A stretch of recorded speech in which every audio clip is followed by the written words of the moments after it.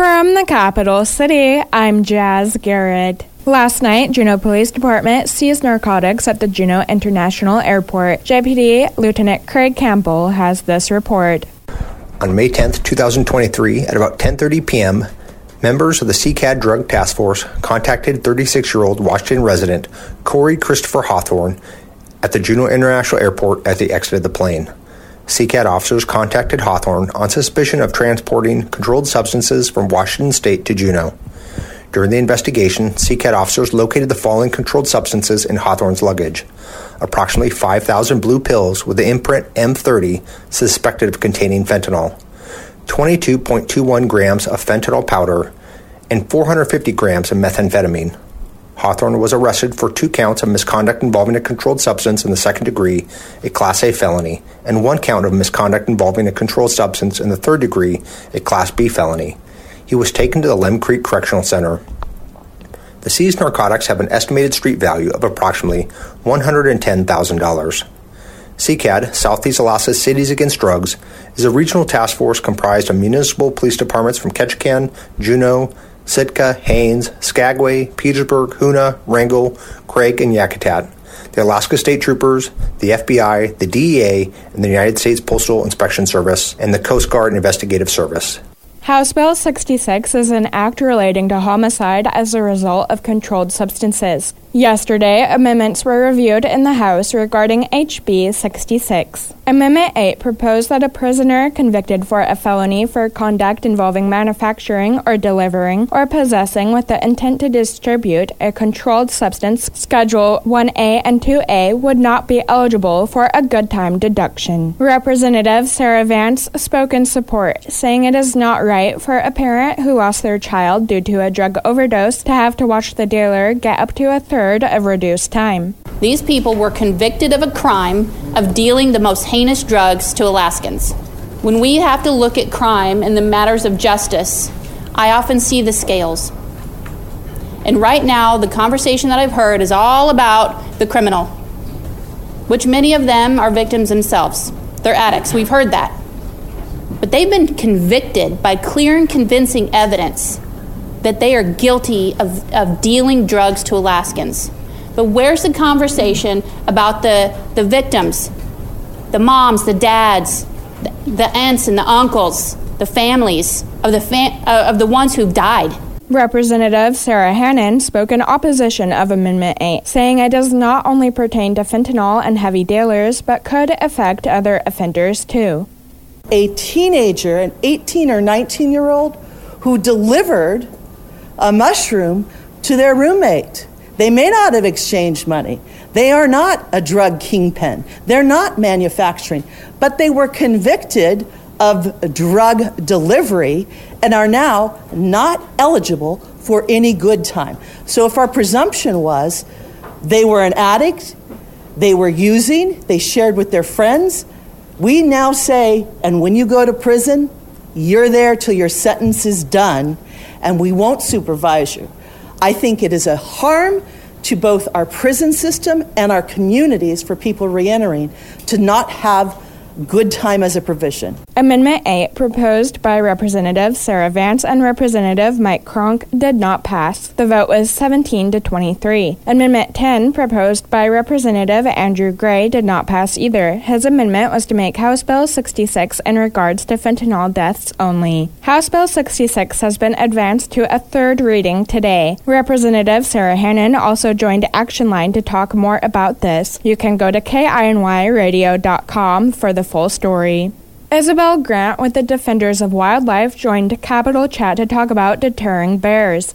Their program started in 2019 in the Kenai Peninsula and has since expanded to include Southeast. They reimburse 50% of a purchase up to $500. So Defenders of Wildlife has an electric fence incentive program, and it's designed to reduce conflict with bears. So garbage, gardens, fruit trees, chicken coops, things like that are all very attractive to bears. They smell good. They're a very easy food source. So when bears are kind of continually coming into communities looking for that food and expecting to find it, it can create situations where people and bears are at risk of serious harm. And so the idea of this program is to incentivize people to install electric fences around their bear attractants to keep people and bears safe in the community. Grant explains how the electric fences work. The electric fences provide both a physical and a psychological barrier. So when bears run into the fence, they receive that shock. It's a very strong incentive to not return. There is a free event next Thursday to learn more about the program. So we have also partnered with Alaska Department of Fish and Game to host a bear awareness and electric fencing workshop on Thursday, May 18th from 5 to 8 p.m. at the Alaska Department of Fish and Game headquarters in Juneau. And so that would be the building on 1255 West 8th Street. Coming up next on News of the North, Senator Lisa Murkowski emphasized the U.S. role as an Arctic nation. Alaska Robotics is hosting their 5th annual mini-comic convention this weekend. Coming up next with Jordan Lewis. Welcome back to News of the North. I'm Jordan Lewis. U.S. Senator Lisa Murkowski recently hosted leaders from 5 Arctic nations in Washington, D.C. as part of a conference of the Standing Committee of Arctic Parliamentarians. Murkowski, who serves as vice chair of SCPAR, helped lead discussions on Arctic policy and the future of the Arctic Council, whose chairship will transition from Russia to Norway this week. Canada, Denmark/Greenland, Iceland, Norway, and Sweden, as well as an Alaska Indigenous representatives, attended. Senator Murkowski says the Arctic's future must always be determined by the people of the Arctic. In her floor speech on Tuesday, Senator Lisa Murkowski emphasized the U.S.'s role as an Arctic nation. Senator Murkowski says she's particularly excited about the future of icebreakers. We have authorized now 6 icebreakers. We have fully funded 2. We are pushing hard to advance commercially available icebreaker. My hope is that we will get that resolved this year. Coast Guard is committed to it. Administration is committed to it. We're all in, and we need it. We need it because right now, and this is no great secret here, but the United States has no icebreaker, no polar strength icebreaker that is in our waters. She says Alaska plays a major role in the National Arctic Strategy. Famous general by the name of General Billy Mitchell. And General Mitchell, back in 1935, said, "I believe that in the future, whoever holds Alaska will hold the world. I think it is the most important strategic place in the world." Billy Mitchell said that in 1935, and I think it's fair to say that the future has arrived because General Mitchell is absolutely right. Alaska is the most strategic place because of our location, because we are part of an Arctic nation, and because we're sitting right on top of the world, and we're sitting in the center of it. We're oftentimes on the front line of our nation's sovereignty and defense.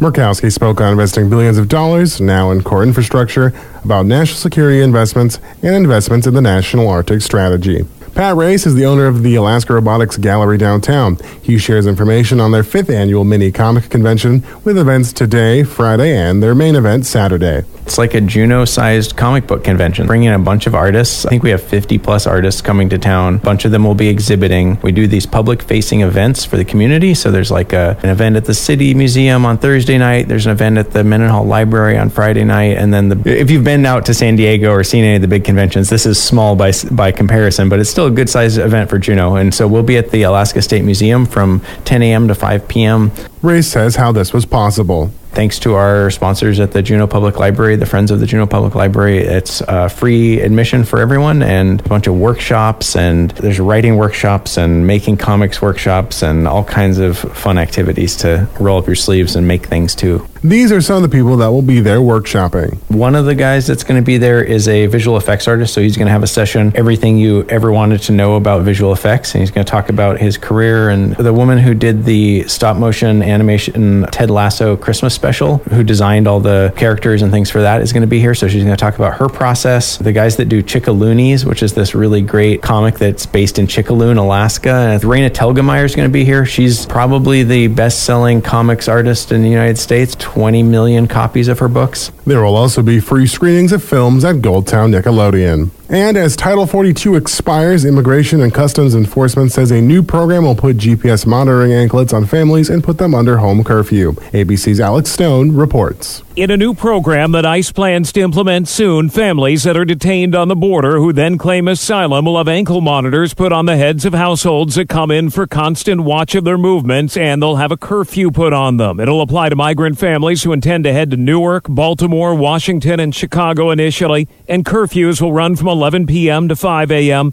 It comes in concert with another new policy that will limit asylum only to those who tried and failed to request refugee status in another country. Alex Stone, EBC News. Never miss a story or a newscast at KINYradio.com. Now you're up to date. I'm Jordan Lewis for News of the North.